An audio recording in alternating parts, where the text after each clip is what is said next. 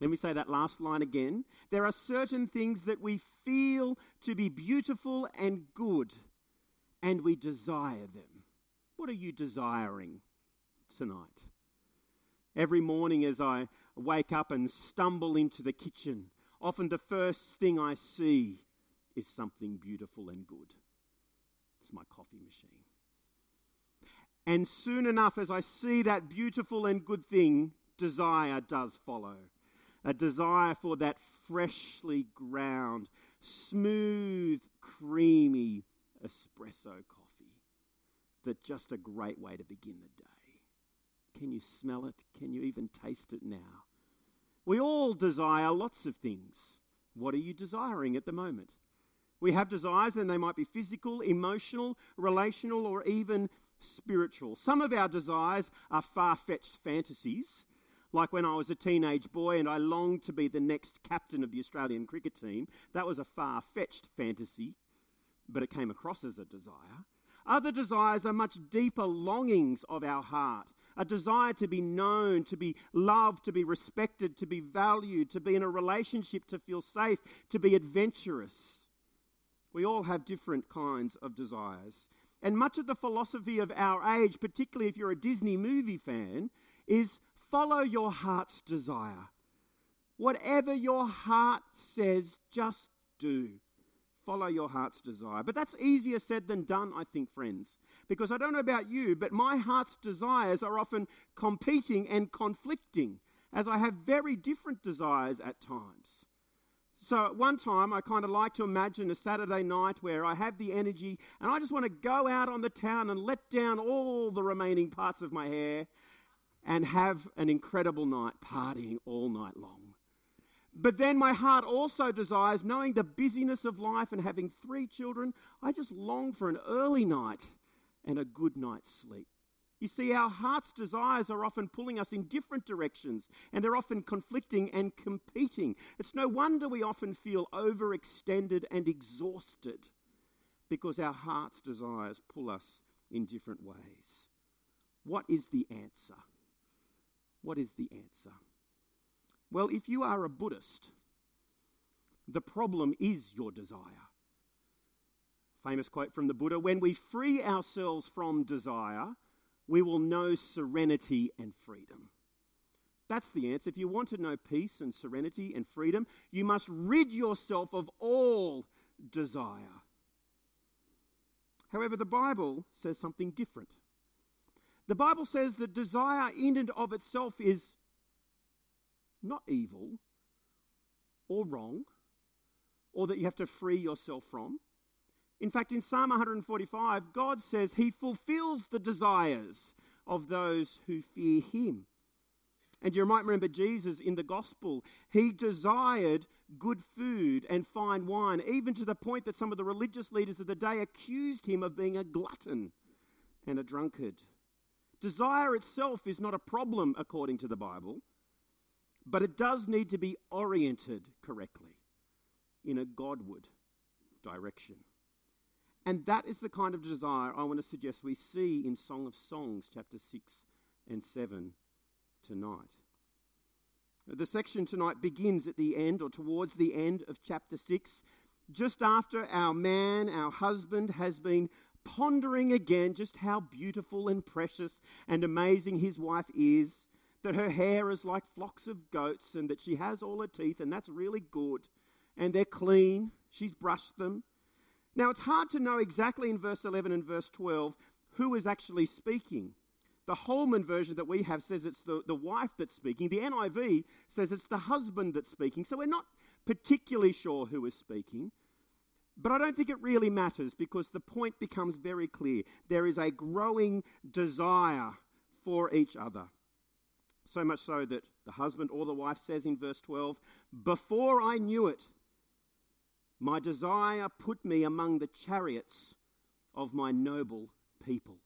Either his desire for her has been aroused, or her desire for him has been aroused. But what does it mean that it put them among the chariots of the noble people? What on earth is that talking about? Well, any line in the Song of Songs is difficult to know for certainty what any of it's talking about. But I have a hint. Back in chapter 3, you might recall, there was a picture, as I thought it was, of Solomon's chariot coming out of the desert. And as we were meant to look at Solomon's chariot, we were meant to see a bed of lust and conquest and power. Could it be that as this lovely couple have these strong physical desires growing for one another, they realise that there are other people out there who have those same strong physical desires, maybe the young men for his wife? It could be because what follows next in verse 13 is the youth of Jerusalem. Maybe it's the young men. And they shout out, come back, Shulamite." That's another way of talking about the wife, the beloved. Come back, that we may look at you or gaze upon you," which is exactly what happens as people were invited to look at Solomon's chariot bed in chapter 3. But the husband says to them they have no right to look lustfully at his wife. And so he says to them, "Why are you looking at the Shulamite as you look at the dance of the two camps?" Now I have no idea what the dance of the two camps are. Maybe it was an exotic or erotic ancient Israelite dance, and these young stallions of Jerusalem are saying to his wife, "Dance for us that we might look upon you with lust." And he says to them, "No, she's mine, not yours." I don't know if you remember the song that Michael Jackson co-wrote with Paul McCartney on his Thriller album. I don't know if they co-wrote it, but they at least co-sung it. The song was "This Girl Is Mine." And there's this kind of argument between Michael Jackson and Paul McCartney through the song. The girl is mine, no, the girl is mine, no, the girl is mine, no, the girl is mine. That's like what's happening here in Song of Songs, chapter 6 and the beginning of chapter 7. The husband turns to the young men and says, "Eyes off, this girl is mine. She may be a dancer, yes, but she's my dancer, not yours." And it's interesting because as he then moves on to describe her beautiful body again, where does he start? Chapter 7, verse 1. Her feet. Maybe this dancer idea, metaphor, has been running around in his mind, and so that's where he starts this time. He doesn't end there, of course. He moves up her legs to her navel, her waist, her breasts, her neck, her nose, her hair, her head. In the previous chapter, he's gone from the head to the toe. Now he's gone from the toe back to the head. But it's the same point. This girl is mine, and I am in love with her. Everybody else, eyes off. She's mine. And it's clear that in verse 6 to 9 that his body wants to follow where his eyes have been. Have a look again at verse 6. He says, "How beautiful you are and how pleasant, my love, with such delights. Your stature is like a palm tree. Your breasts are clusters of fruit. I said, I will climb the palm tree and take hold of its fruit. May your breasts be like clusters of grapes and the fragrance of your breath like apricots. Your mouth is like fine wine." And if you're visiting us tonight, yes, the Bible talked about breasts more than once in that passage. It is a bit strange to our ears, but as his eyes have seen his wife, his body wants to follow. His desire, at least physical desire, has been aroused. And what is her response? Well, we see in the next section, verse 9 to 13, like in previous chapters, his words of adoration, his passionate pleas have been welcomed warmly. Verse 9 to 13. "Your mouth is like fine wine, flowing smoothly for my love." And I just love that the wife breaks into there because the man is speaking about her mouth, and then she says, "flowing smoothly for my love, gliding past my lips and teeth. I belong to my love, and his desire is for me. Come, my love, let's go to the field. Let's spend the night among the henna blossoms. Let's go early to the vineyards. Let's see if the vine has budded, if the blossom has opened, if the pomegranates are in bloom. There I will give you my love. The mandrakes give off a fragrance, and at our door is every delicacy, new as well as old. I have treasured them up for you, my love. For you. For you. His desire is for her, and her desire is for him. I don't know if you remember chapter 4, and we said that was probably one of the most erotic pieces of all pieces of writing in history, let alone the Bible. This one gets pretty close, I would imagine, as well. But she willingly responds to his advance. She leads him. Let's go out to the fields. Let's go out to the vineyards. Remember, that's our happy place. Let's spend some quality time together. There is a mutual desire, and they willingly give themselves to each other. So I don't think you can read this part of God's word and think that God is anti-desire. The word desire is repeated over and over again, and here it's seen as a good thing. Yes, there is a rejection of the lustful desires of the young men or the young women in Jerusalem who just want someone to dance for them. There is a rejection of that kind of desire, but there is an affirmation, a godly desire between a husband and his wife. A husband or wife are not just to like each other. They're not just to live with each other. They are meant to long for each other and to love each other and to desire to be with each other. Throughout this series, I've tried to show you that I believe the Song of Songs is meant to be this living picture, this illustration of what true intimacy, love, marriage ought to look like if you follow the pattern of God in the Garden of Eden. And throughout the song, and even in chapter 6 and 7, there's lots of echoes of the Garden of Eden, of fruits, of trees, of fertility, of paradise. And remember, desire was there right back in the beginning in the Garden of Eden. As God creates Eve and walks Eve, I like to think that God walked Eve down the garden aisle to Adam, and Adam's first words were, "This is now bone of my bone and flesh of my flesh." In other words, this girl is mine. Thank you, God. Desire is aroused right there in the beginning of Genesis 1 and 2. The problem is, of course, as I mentioned last week, we don't live in the Garden of Eden anymore. And so frustration and conflict mark all of our relationships today, both intimate, family, work relationships. Even our desires of our heart are frustrated and affected by sin and selfishness. It's interesting, I read this week that the Hebrew word for desire that appears in Song of Songs 6 and 7 is the same Hebrew word for desire that appears in Genesis 3:16. After Adam and Eve have fallen into sin, one of the consequences of that rebellion is that Eve will now desire her husband. Not in some physical intimacy kind of way, but a desire to be over him, to have power over him, which Genesis 3:17 says the man will respond with power and force as well. He will rule over you. So even our desires have been frustrated by sin. And we do see that played out in all of our relationships. Our friends, our work colleagues, as we use our position to manipulate others to get power, or we use our power to get things from other people. I don't know if you've seen that in your workplace or in your families. We see it all the time as people try to exert power over others to get something for themselves, either to make them feel better, either to put themselves higher in the social pecking order or whatever it might be. And we also see it in the most intimate of relationships, within marriage, and as we think about the bedroom. A couple of weeks ago we talked about the problem of domestic violence and pornography, and particularly when men are participating in those things, it's often to exert power over somebody, for instant gratification, that they have control, or it's all about their pleasure. Over the last couple of weeks, I've received a few comment cards that said, "Why have you been hammering the men so much over the last few weeks?"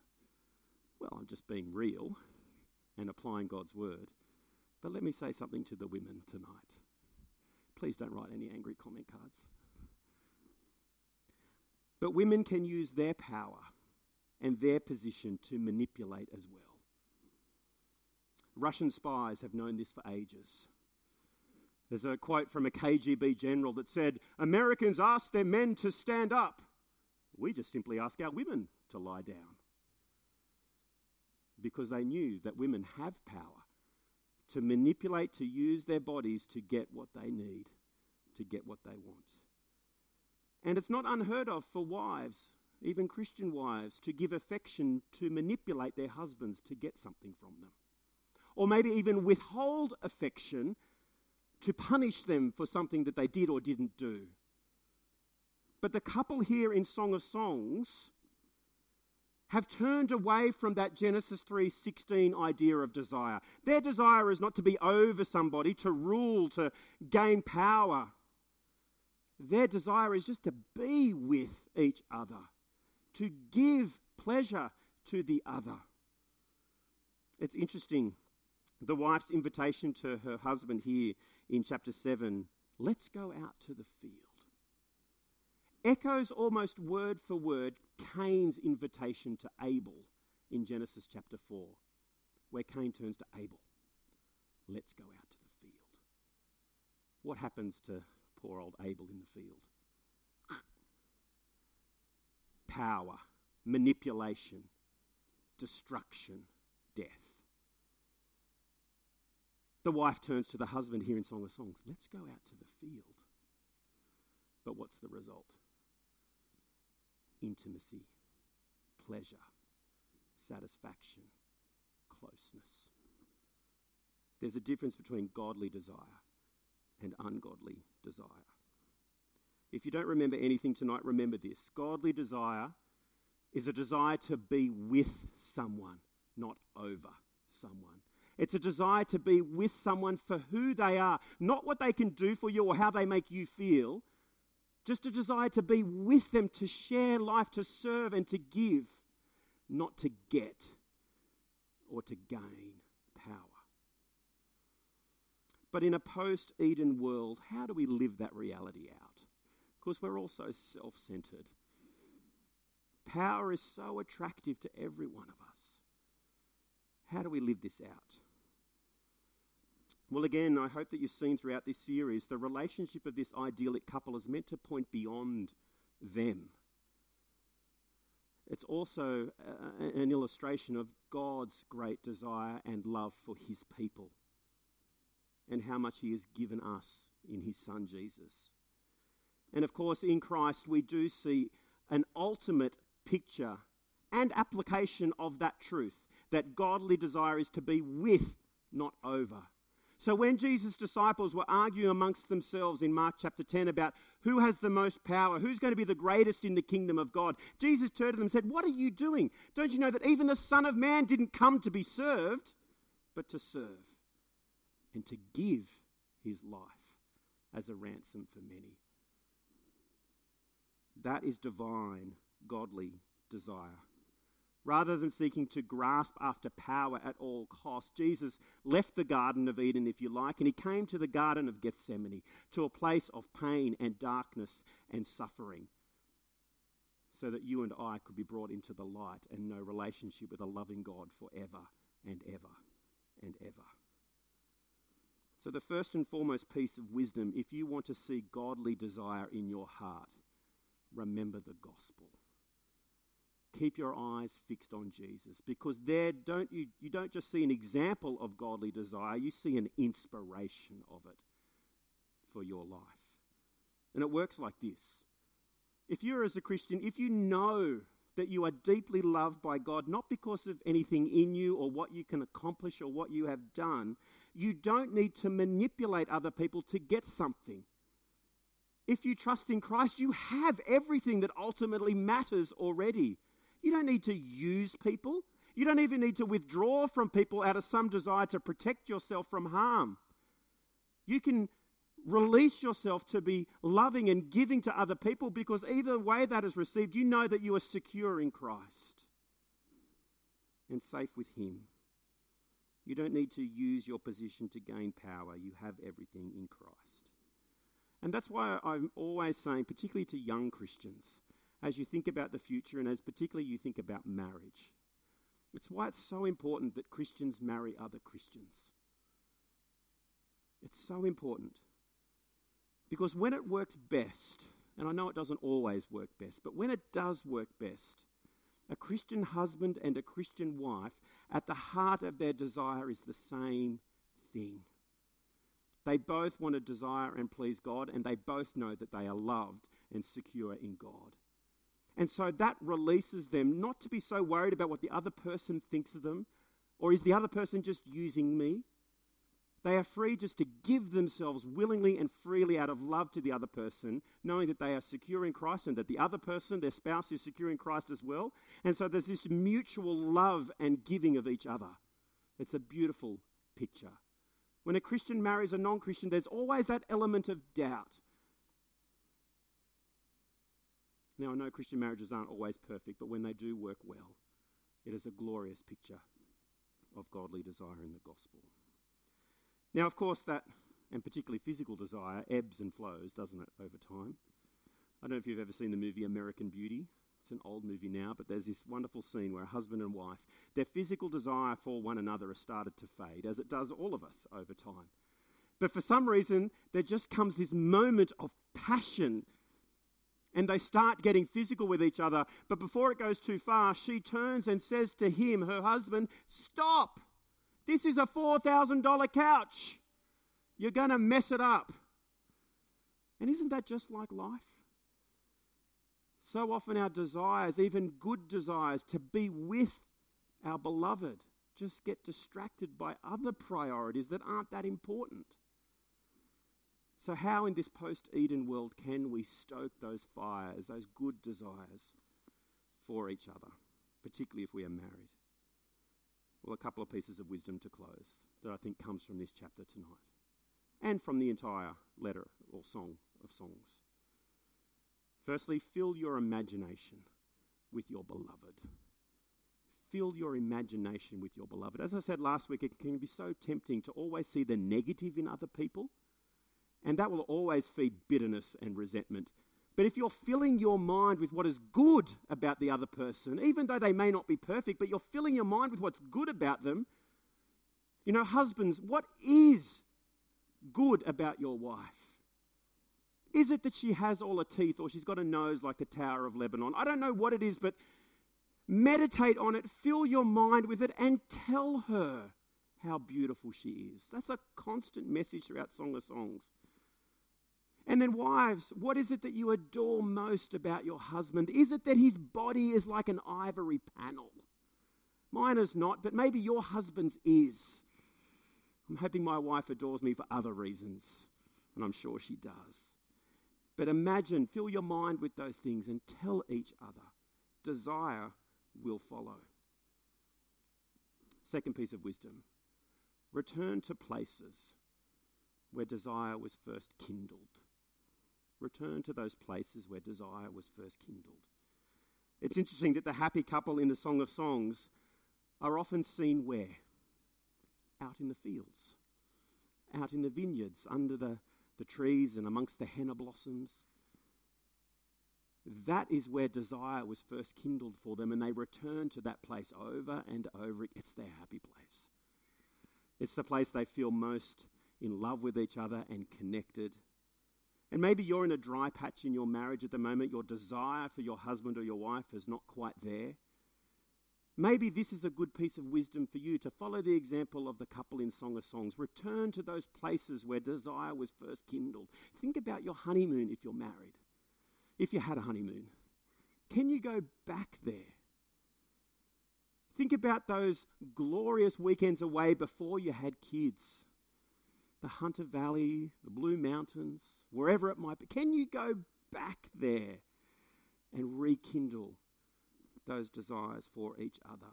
And this works in all sorts of relationships, not just marriage. Think about friendships. And maybe you have fallen out with a friend, or there's just been a disconnection between you and a good friend. This principle still applies. Return to those places where your friendship was first formed, where that connection was strong. Was it being a member of a sporting team? Was it at that cafe or that pub or wherever? Invite your friend to go back there and go, remember when we... And those friendships can be strengthened. And it's the same in our relationship with God. Return to the place, if your desire for God has started to wane, return to the place where that desire was first kindled. Every month, and tonight we're going to do it, and that is share together in the Lord's Supper. And we do that because in this meal, which is symbolic, points beyond itself to the great act of love that God has shown us in his Son Christ. And that's where our love for God was first kindled, when we remembered that God so loved the world that he gave his Son for me, that I might live. And you don't want to just hear that once. You want to keep hearing that message over and over again, because it does something on your heart and it makes you love and desire God even more. And we're going to share that later in our time together. And the last piece of wisdom for stoking desire is this: be generous. Be generous with each other, particularly with your words. That is again a constant message of Song of Songs, that the husband and the wife are just constantly speaking these words of adoration and kindness to each other. And a kind word doesn't cost you very much, but it can have a profound impact on your relationship. And like the couple here in Song of Songs, why don't you be generous and try new things in your relationship? You know, I said return to those old places to rekindle desire, but you don't need to just do that. You can try new things together as well. Husbands, go ballroom dancing with your wife. And Nessa's not here. She was it this morning and she went, yes, that's what we're doing. Try something new. Go rock climbing or skydiving or whatever it might be for you. Try something new. And also physically with each other. The bedroom ought never to get mundane and predictable. Try old things and new things. Whatever is pleasing to you and is giving to the other. Be generous. Now, of course, I recognise that particularly when it comes to physical desire, it can change over time. Ness and I run this pre-marriage course for young couples thinking about getting married, and one of the sessions is talking about physical intimacy. And we try and encourage them that physical intimacy changes over time, so that when you're 70 or 80 or 90, it might be different to when you're 21. Physical desire doesn't leave, but it can change. And the video clip that we like to show is between an old couple, and the wife turns to the husband and says, desire doesn't leave, it does change, and there's nothing I like more than a good back rub. And everyone goes, ooh. But desire never leaves, but it can change. It's all about giving, being generous, thinking about the other, being with them, not over them.